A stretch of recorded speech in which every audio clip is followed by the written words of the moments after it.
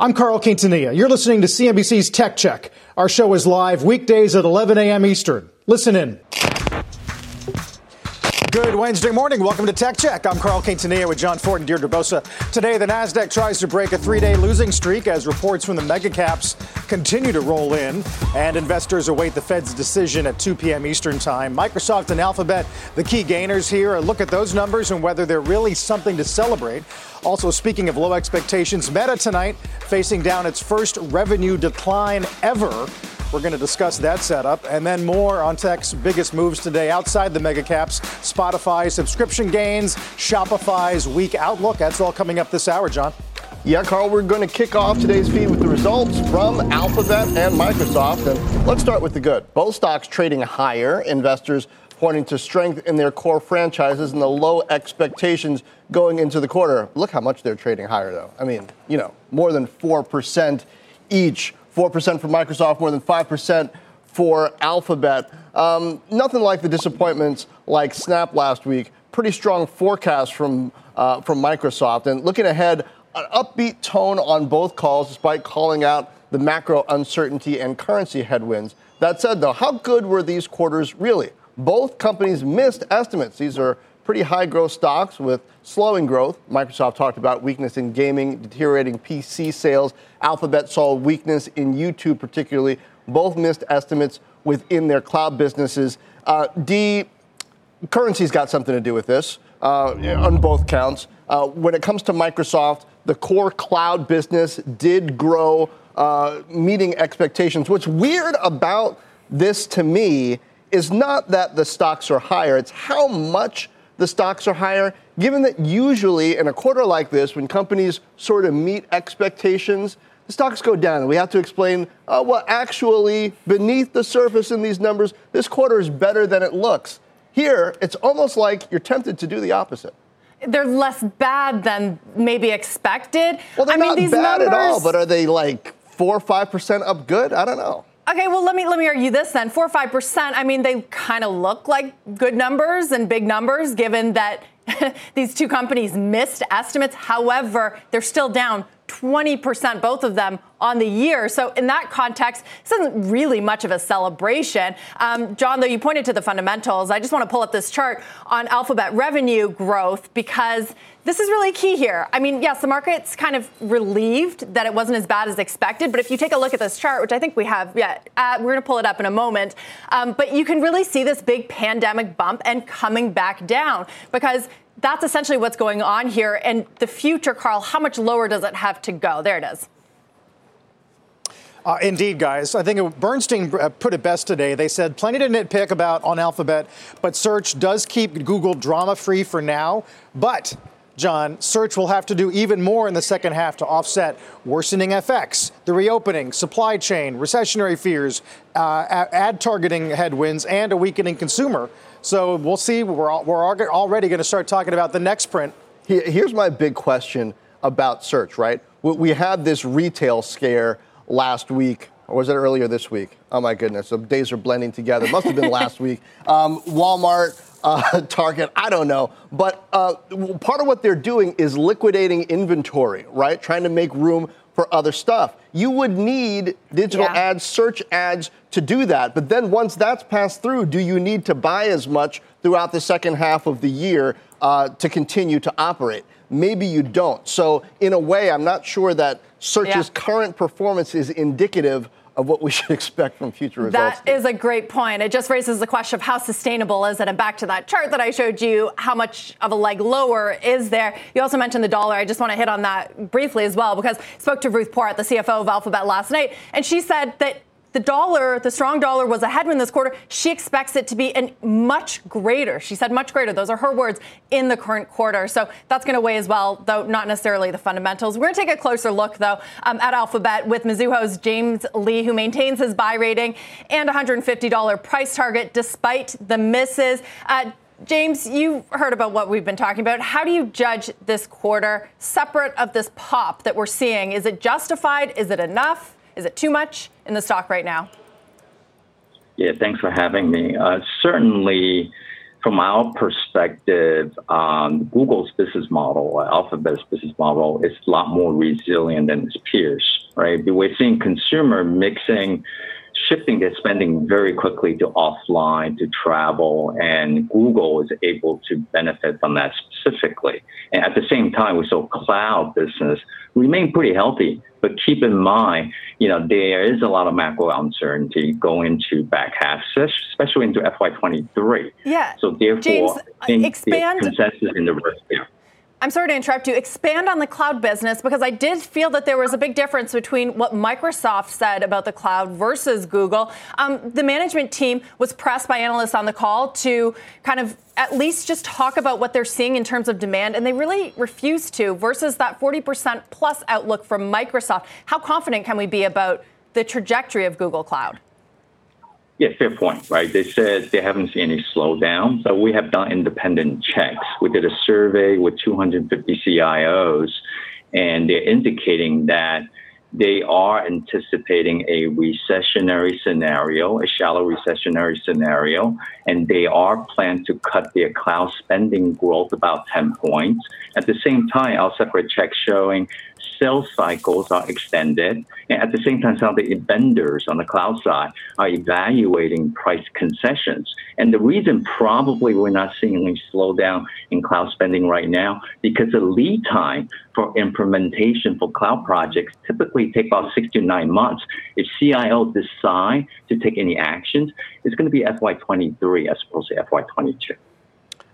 James, how much of what we're seeing out of Alphabet today is not a reaction to the earnings themselves, but a reaction to the fact that we didn't get a replay of what happened with Snap, right? Were people, some people anyway, afraid of what Google might say in terms of a slowdown, and that's what we didn't get? Yeah, that's a fair point, John. All right.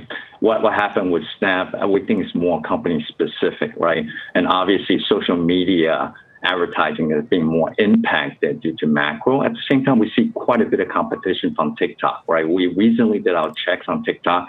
Specifically, despite the weak macro, John, they're still targeting to double their U.S. revenues from $2.5 billion to $5 billion. So obviously they're gaining market share at the expense of some of the players in social media space. So what does this mean, especially given that we had strength in travel and retail from Google in particular in this current quarter? What do you think that means heading into Q4? I wonder what's happening with retail inventory, given that retailers are just telling us, Walmart, it was 2 days ago, Walmart telling us that they're marking things down, trying to clear things out. Target having said that a couple of weeks ago as well. Maybe that exactly doesn't continue into Q4, and I'm not sure how great an insight these companies always have into exactly the reason why these categories are good. Yeah, good point, John. We think the mix shift to maybe essential product into grocery and into travel, that'll continue into Q4. So we're not very concerned about search for this year specifically, maybe a little bit of weakness on the margin. What we're concerning, as consumer continue to be strapped heading to FY23, they need to continue to make choices, especially on travel, right? Or especially on services industry, entertainment in general. And that's why, in terms of advertising revenue for Alphabet, we're below consensus for FY23. The street's looking for 14%. We're currently at 9% at this point. James, last question for you. Are markets paying enough attention to Ruth Porat's comments on the strong dollar? She says it's going to be a much larger headwind in the current quarter. Yeah, I think investors are certainly mindful. I think FX impacts more known in the marketplace.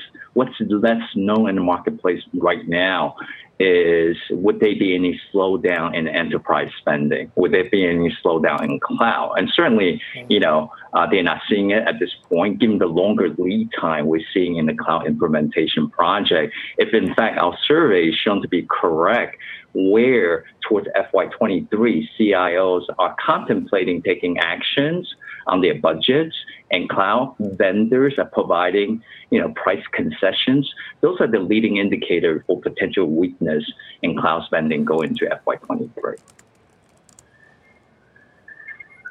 James, thanks so much for your insights. We'll talk to you again soon. Great, thanks.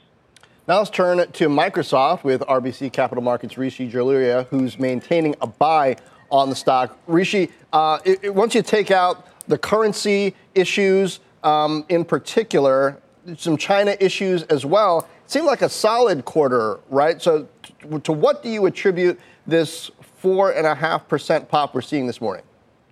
Yeah, thank you so much for having me. I would characterize this as very much being a better than feared quarter, right? I think the FX stuff was known. Microsoft actually updated, intra-quarter, and we can all track how the euro and pound and yen move. But the bigger thing is cloud showed some pretty nice resilience. Azure decelerated underlying about 4 points, which isn't that big a deal. That's a typical volatility and significantly less than what Google Cloud decelled. Google Cloud decelled 8 points last night. So I think that was seen very positively. And then the guidance for next year, right? I think there were worries. Would they be able to maintain that outlook of double-digit revenue and double-digit profitability growth in spite of FX, in spite of macro concerns? And they absolutely did that and gave some pretty strong Azure guidance to boot. So I think this move up in the stock is absolutely justified. And what does it say that they're even able to give, comfortable giving that kind of guidance? It wasn't too long ago that the sorts of economic headwinds we're facing now had companies saying, maybe we don't want to guide at all. But things have stabilized. Is that the message? I think there's two things that make it different with Microsoft, right? Number one is, they're going after core mission critical workloads at the enterprise, right? And they're having ongoing conversations with the customers about consumption patterns, about pricing and all that stuff. So that gives them a level of comfort to be able to forecast. And the other is it's purely a subscription model right now, right? If we think about Microsoft in the last real recession, it was a very, very different company. Subscription companies are significantly more predictable than the old model. So I think it's a combination of those two that gives Microsoft the confidence to guide the way they did last night. Do you think the commentary acts as a bit of a relief to overall macro concerns about Europe and what might happen regarding lead cycles? I mean, what do we do with McDermott's comments in the wake of what Microsoft said? Yeah, look, I think they need to be taken together, right? Microsoft has talked about some longer sales cycles. They talked about some consumption weakness at SMB. These are all caveats, right? And I think, with ServiceNow reports tonight, we'll see what they talk about. But in my mind, it is still saying the macro picture is maybe slightly deteriorating, but it's not nearly as bad as people thought it would be. So I think that's kind of the sum of what Microsoft said and what Bill McDermott had said last week. So, Rishi, let's talk about where Microsoft is going. It's making a big bet on gaming right now, accounts for a relatively small amount of its business. However, it's trying to close that nearly $70 billion deal for Activision Blizzard, yet overall gaming revenue in the quarter declined some 7% year over year. Look, in my mind, right, there's a couple factors driving the gaming downward tick, right? You have tough comps from COVID and post-COVID. You have supply chain issues in China from the lockdowns, meaning they can't manufacture enough Xboxes to meet demand. You also have the delay of some AAA game titles. But really, look, gaming longer term is a huge opportunity for them, especially with Xbox Game Pass. And if you listen to Satya's commentary on the call yesterday, that was one of the big bright spots out of gaming is Game Pass, right, is marching down that vision towards becoming the quote Netflix of gaming. And I think once Activision closes, and I do expect it to close, I don't expect too much antitrust pushback. I think the value prop for that becomes only stronger. So I think gaming will continue to become a big point of emphasis. So that long-term thesis is intact, but is it worth $70 billion for that Activision Blizzard deal at a time when the macro environment is slowing and so is gaming? Look, I think so. I think when they announced the deal, right, obviously the macro picture is different, but I think most of us thought they got Activision at a really great price, right? And the only reason they were able to is because of some of the cultural issues and leadership issues going on at Activision. I still think in spite of the market pullback and the macro pullback, the price is right. And it gets some first-party IP. That's the big thing, right? That's what makes Game Pass so much more valuable is access and ownership of that IP. Rishi, similar to what we saw with Alphabet, I was impressed by the overall performance of Microsoft's portfolio. I suspected that LinkedIn might come in under expectations and more personal computing also for the reasons of what we're seeing happening in just the PC environment and recruiting and advertising. They did, but cloud outperformed. Do you expect that to continue? Do you expect those areas to get worse or to stabilize? I do expect those areas to degrade more, right? You have the impact of China lockdowns still playing out. LinkedIn, in a worsening macro environment, will face pressure from ad budgets, and recruiting becomes less important. I think it's important LinkedIn is diversified into marketing and sales as well. But really, cloud is going to be the big growth driver going forward. And you look at Azure, which is growing 46% at almost $50 billion in revenue. I think those are some very impressive numbers. And I think the future of Microsoft over the coming year or two really does hinge on the cloud story. All right, Rishi, thank you. Thank you. One more note on Microsoft. The Wall Street Journal reporting the company has reportedly rallied allies, teaming up with Alphabet and Oracle, to lobby the U.S. government to spread out its cloud spending as Amazon dominates the space, including a $10 billion 10-year deal with the NSA. An Amazon spokesperson hit back, calling that lobbying effort self-serving and saying that public sector customers should be able to choose their vendors without mandates or restrictions. Carl, there's very little lobbying that's not self-serving. Indeed. That's kind of the definition of lobbying, I guess, John. Meantime, Shopify shares rebounding big today, but down more than 10% for the week, and it's only Wednesday. We'll get more on those results after the break. Tech Check is just getting started.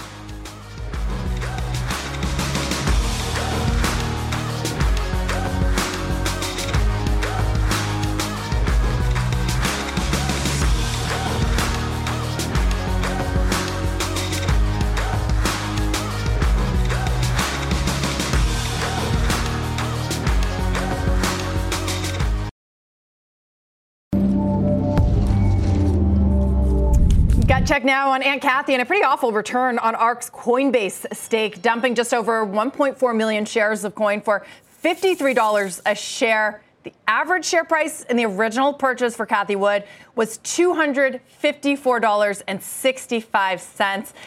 So that is one ugly slide and return. However, coin is still in the top 15 holdings of ARK's flagship fund, and they still hold nearly 5 million shares. ARK and Coinbase competing to see who can have a worse 2022, with Cathie Wood's flagship fund down more than 50%. Coin is down nearly 80%, so taking the lead there. But, John, Cathie Wood has stuck with Coinbase through so much. You have to wonder if it was that SEC scrutiny investigation that, was the catalyst to get her to sell some, though it's a very small amount of her holdings. Yeah, just a small amount. She's hanging in there, as she does. But she's not buying more. I guess that's the key, too. Yeah, Sometimes it's an opportunity to pick up for her. Indeed. All right, let's get to Shopify. And I'm not the Canadian, so I don't know why I'm doing this, but I will. The stock making a comeback from yesterday's 14% drop, despite posting a wider than expected loss and a weaker outlook for the quarter. An issue at play in the results is weakening consumer demand. Shopify saying in a statement, persistent higher inflation and rising rates are going to, quote, pressure consumers' wallets for purchases of goods. And a second factor, the reset in e-commerce, with growth normalizing, going back toward pre-pandemic rates. The company is expecting an adjusted operating loss for the second half of 2022, with its third quarter loss expected to increase over Q2's. Carl, they're sticking to that fulfillment strategy. They want to build up that base to be able to serve its small business customers, to get goods to customers faster. In a way, wow, that's a lot of me. In a way. We'll take it. In stereo, John. Wow. That's reminiscent of what Amazon invested in during a downturn 20 years ago, but we'll see if this one pays off. Yeah, there's a name, too, that speaking of Cathie Wood, who did add to some shares on the dip. I guess we could do that, John, with an on the other hand, right? Just have you on twice on the screen. There you go. You can have four hands, Dee. That's what we should be doing if you're on the other hand. Maybe, I don't know how that would work. But I can't stop looking at this chart that Tobias Lütke, the CEO, posted when he sent that letter out. I think it was last week, like you, John, my timing during earnings season. Yeah, here it is. I mean, he expected that line to go straight up, and look at it come back down. He admitted that he was wrong, but I mean, ouch, that is really getting it wrong. Yeah, I don't know if he expected it to go straight up, but I think maybe he expected it to continue the upward slope from that high point as opposed to come right back down to continue the slope where it left off, Carl. Yeah, probably the most important trend line that we talk about across corporate business right now is the normalization of that trend. Yeah. Meantime, will Meta be on target this quarter or report its first ever revenue decline? Our next guest says the company's rocket ship days may be behind them. We will discuss after the break. Don't go away.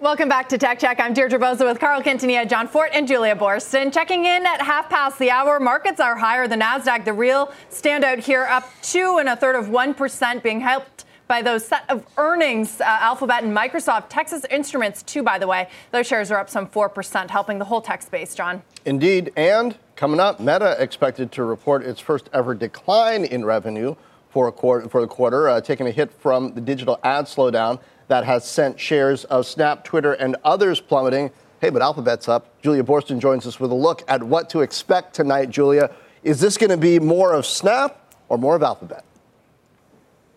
Well, that's the question, because Meta shares are up nearly 4% this morning in the wake of Google's Alphabet's better than expected results. But those shares are still down nearly 10% for the week ahead of earnings this afternoon. Now, these earnings are expected to be when Meta reports its first ever decline in revenue after last quarter. Its Facebook app reported its first ever decline in users.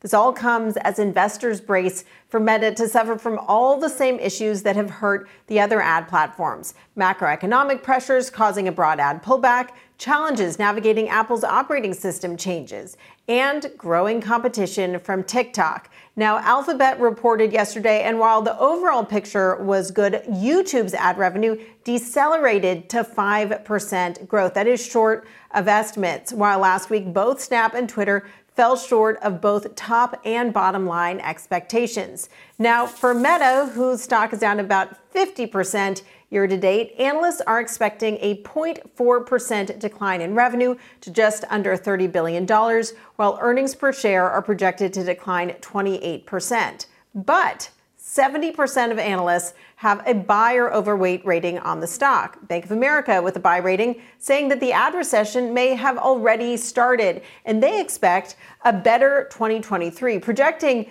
that the company will have an optimistic outlook on monetizing Reels, improving ad targeting, and also slowing metaverse spend. But there have been some recent signs that Meta is grappling with some growing challenges. Mark Zuckerberg told employees at the end of June that this is, quote, one of the worst downturns we've seen in recent history. And Instagram, we've been talking about the fact that it just rolled out some changes to compete more directly with TikTok.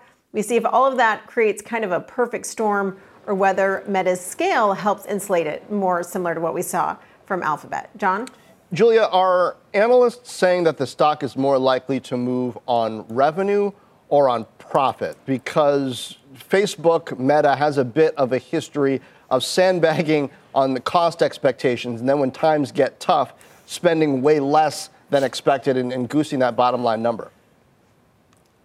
Well, what's so interesting here is that if Meta shows declining revenue growth for the first time, that would be just a dramatic shift. This is a company that has had such consistent revenue growth. I think that would sort of represent a sea change in terms of where Meta fits into this ad landscape. But there is something really important right now about the bottom line. Investors are looking for Meta to cut back on spending, and particularly cut back on spending on some of these long-term, more moonshot type bets on things like the metaverse. So I think this is a situation where we can see both come into play.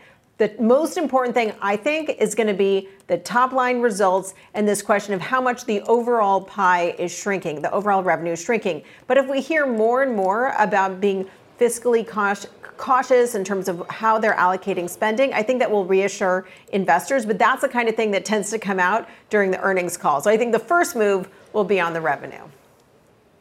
It's definitely a pattern. Waiting for the call is pretty critical, Julia. We'll find out more tonight. Our Julia Borston. Our next guest says the company's rocket ship days have now reached their end. Let's talk about that with CNBC contributor Alex Kantrowitz of the Big Technology newsletter. Alex, great to have you. There's a pretty good piece in the Times. Mike Isaac takes a crack at just how the metaverse is really becoming an existential bet on behalf of the company and Zuck.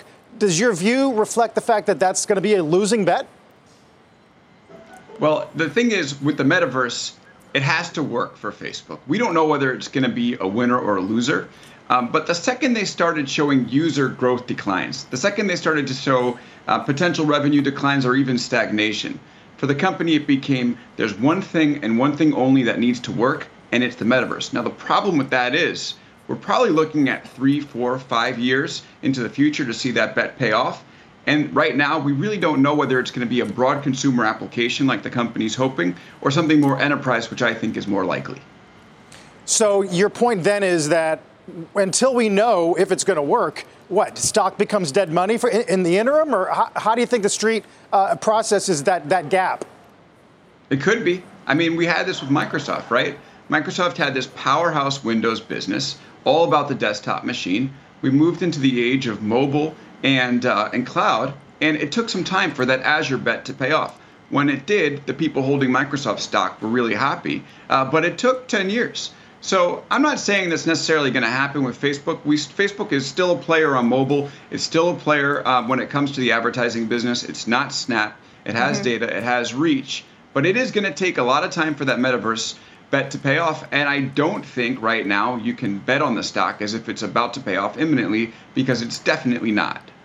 Alex, it takes time. It also takes a lot of money in most cases. Yesterday, Meta said that it was going to raise the price of its Oculus headset. What does that tell us about its ambitions, how it can fund that pivot to the metaverse? Well, it tells us that the company, like every other company in the economy right now, needs to start making some money. The market is no longer going to accept runaway losses forever in the hope of some faraway vision is going to come true. That was 2021. We're in 2022 now. Totally different ballgame. So Meta needs to show results, and I think this is part of it. Yeah, but I mean, the stakes are too high. I mean, you look at an Alphabet, they're not scaling back investments in the cloud because they see the secular opportunity. Making consumers kind of in a very weird, indirect way pay for those ambitious efforts seems, I don't know, strange to me. And I think you're hitting exactly on the tension here, right?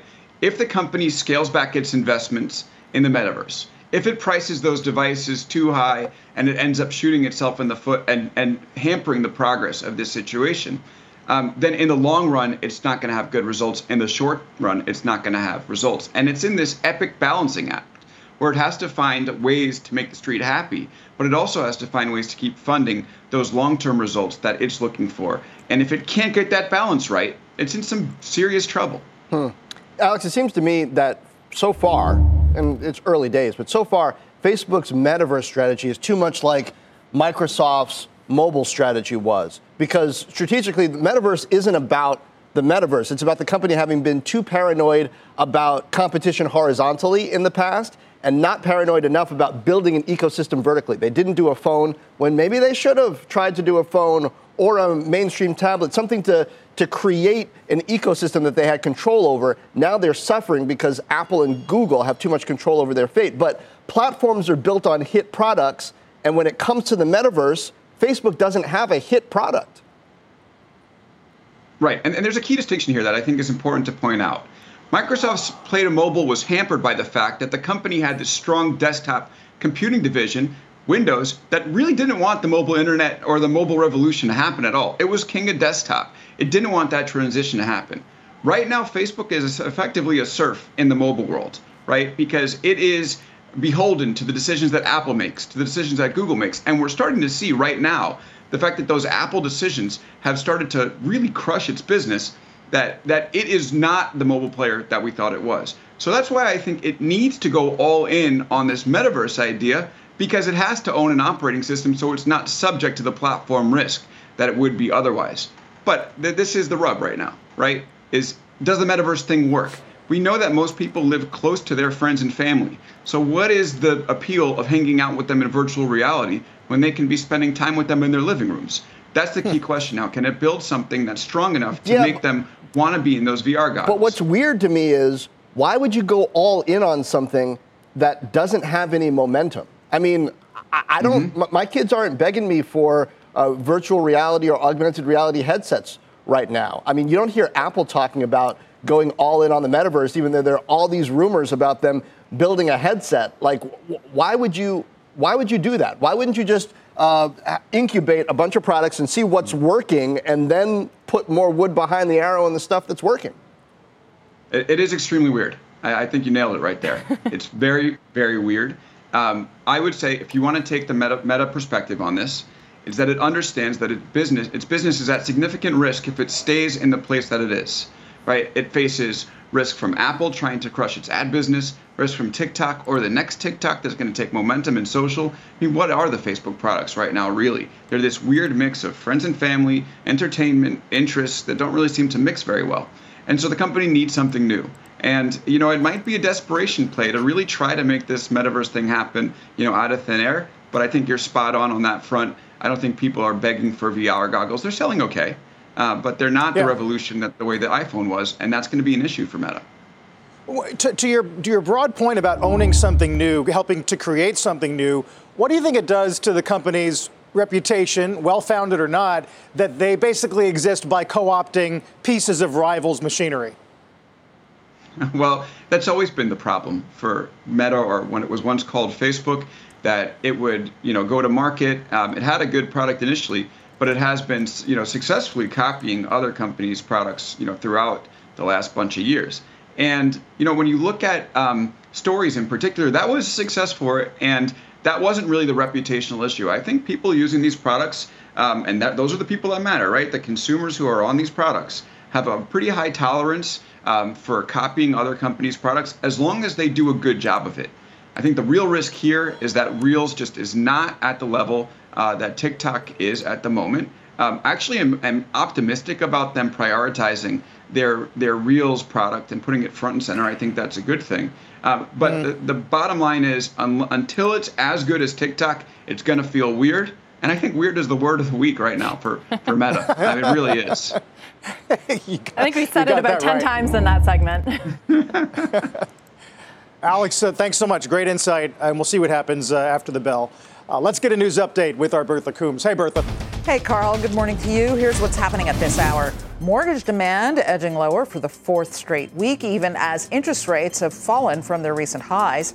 Total volume was down 1.8% last week from the previous week, according to the Mortgage Bankers Association's index.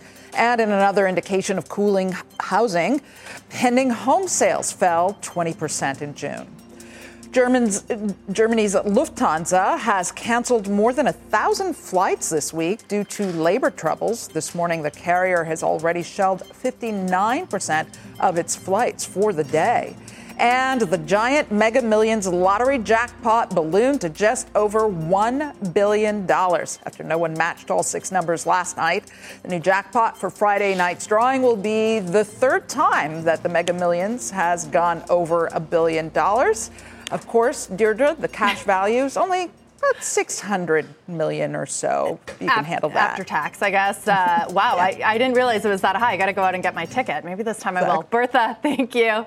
Meanwhile, keep an eye on Logitech. Shares are continuing their ride lower after yesterday's poor results. Loop Capital takes the name to neutral this morning, saying it could take until the end of the year for demand to normalize. This is the case of another pandemic darling coming back to earth, which has been a theme this earnings season. More market action after the break. Stay with us.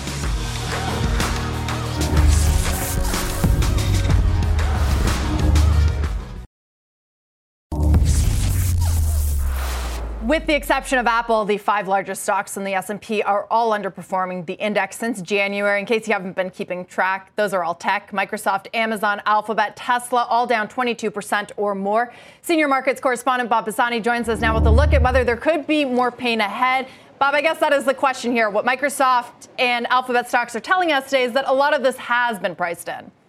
Yeah, that's the point. The The takeaway from tech so far is it's not pretty, but a lot of the bad news is already priced in. Microsoft cited a whole litany of issues to account for the EPS and the revenue miss. Foreign exchange, there were production shutdowns in China, there was a deteriorating PC market in June, there were reductions in advertising spending. And look, still the stock's up almost 5%.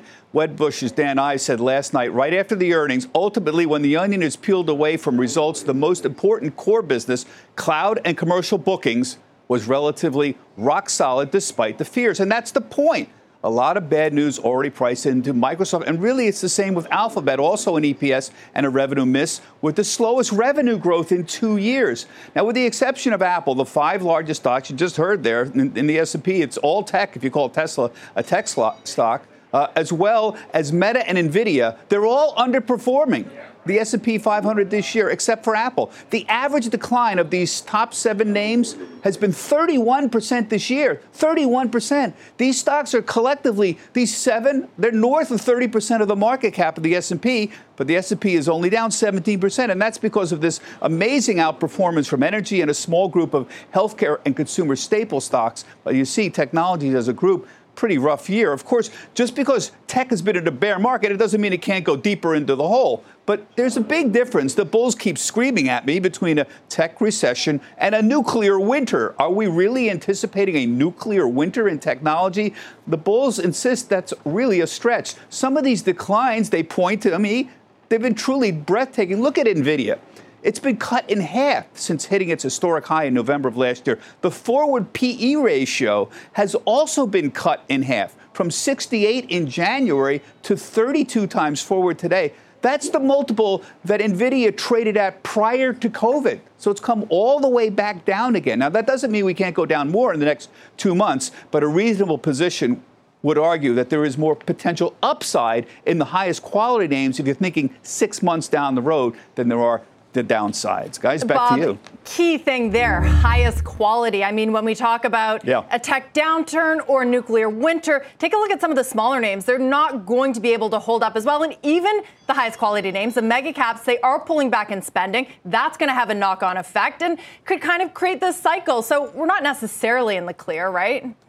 No. And the key point here is you can decline a little bit more, but the highest quality names aren't going to go away. They're still going to, even in a recession, Deirdre, we're going to have tremendous demand for technology, just like we did during the COVID situation. And yes, the companies that don't make any money at all, yes, they're going to have a tougher time raising money in a higher interest rate environment. Bifurcation in the tech business for sure, but going away, no, not even close. Bob, appreciate that. Quite a day. 2.5% gain there on the NASDAQ. That's our Bob Pisani. Quick live shot of the Rose Garden at the White House, where the president is delivering remarks after the White House announced he has tested negative for COVID and will leave isolation. Talked about his own experience, the availability of antivirals, Paxlovid, and, of course, the country's overall COVID efforts. He says, my symptoms were mild, my recovery was quick, and I'm feeling great. We will continue to monitor those comments, John. Glad to hear it. And meanwhile, Spotify and T-Mobile getting a boost from their results. What subscriptions have to do with it? Next. Don't go away.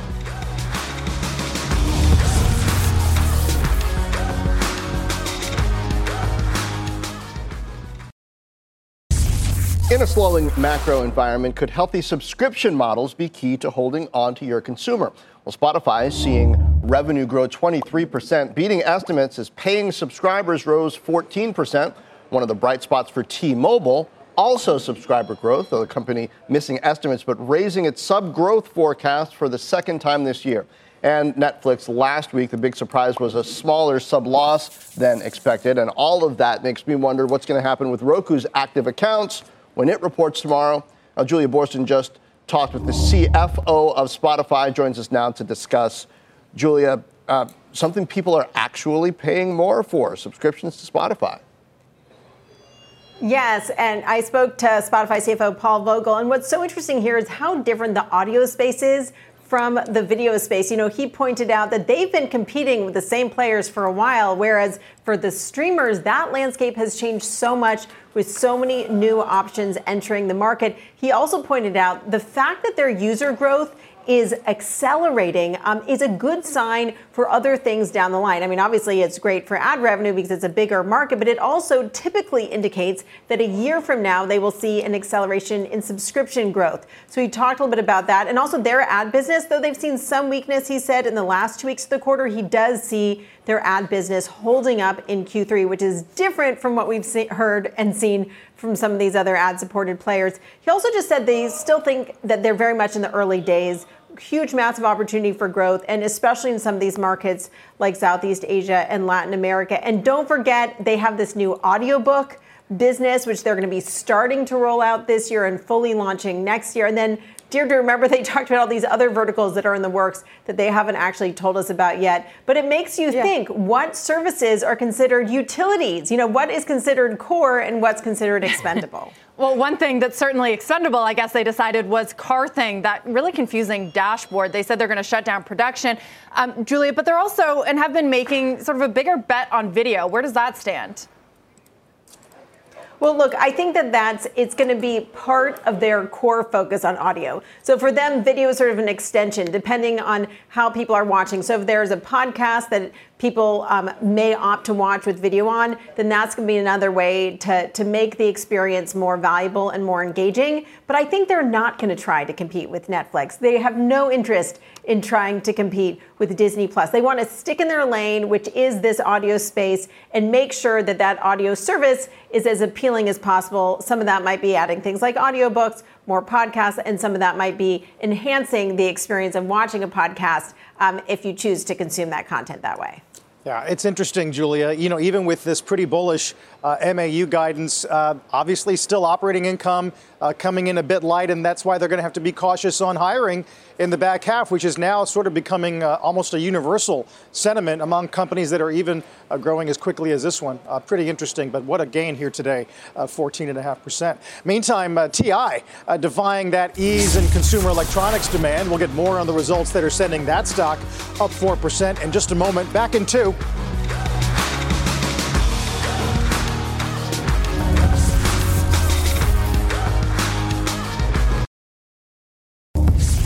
Got some new numbers out of Just Capital this morning and a ranking of the top 100 companies supporting healthy families and communities.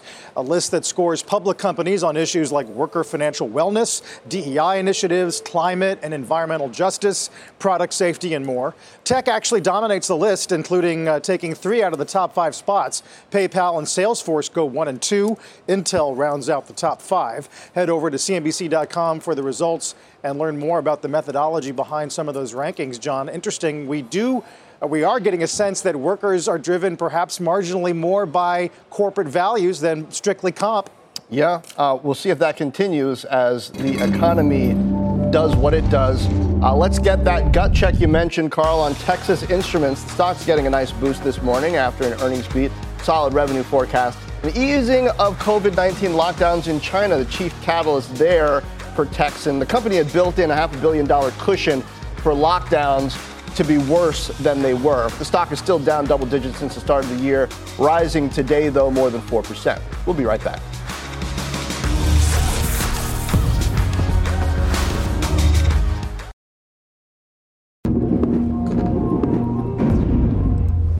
One more thing before we go, and that is an activist investor for PayPal. The Journal reporting Elliott Management has started to build a stake in the payments company. PayPal has gone from about a $350 billion market cap to just $89 billion this year. You see it in that chart. You'll remember that Elliott also has a large stake in Pinterest, potentially a connection there. PayPal, of course, tried to buy Pinterest last year. Pinterest's new CEO, Bill Ready, was a former PayPal executive, and PayPal has yet to fill its open CFO role.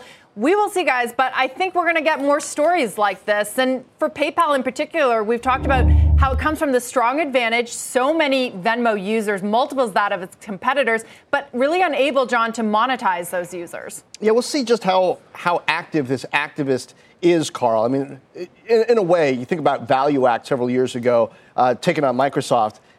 It's not like it fundamentally changed Microsoft. Satya Nadella got in there. The company did well. People barely remember Value Act. Stock price is low. It's got lots of room to move higher. We'll see. Yep. Gordon Haskett, though, today says on that Ready thing, it's not hard to envision that deal coming back to life. We'll find out. As for tonight, guys, Ford, Meta, Qualcomm, Etsy, and we'll get claims GDP in the morning. Let's get to the half. You've been listening to CNBC's Tech Check. You can always catch us live weekdays at 11 a.m.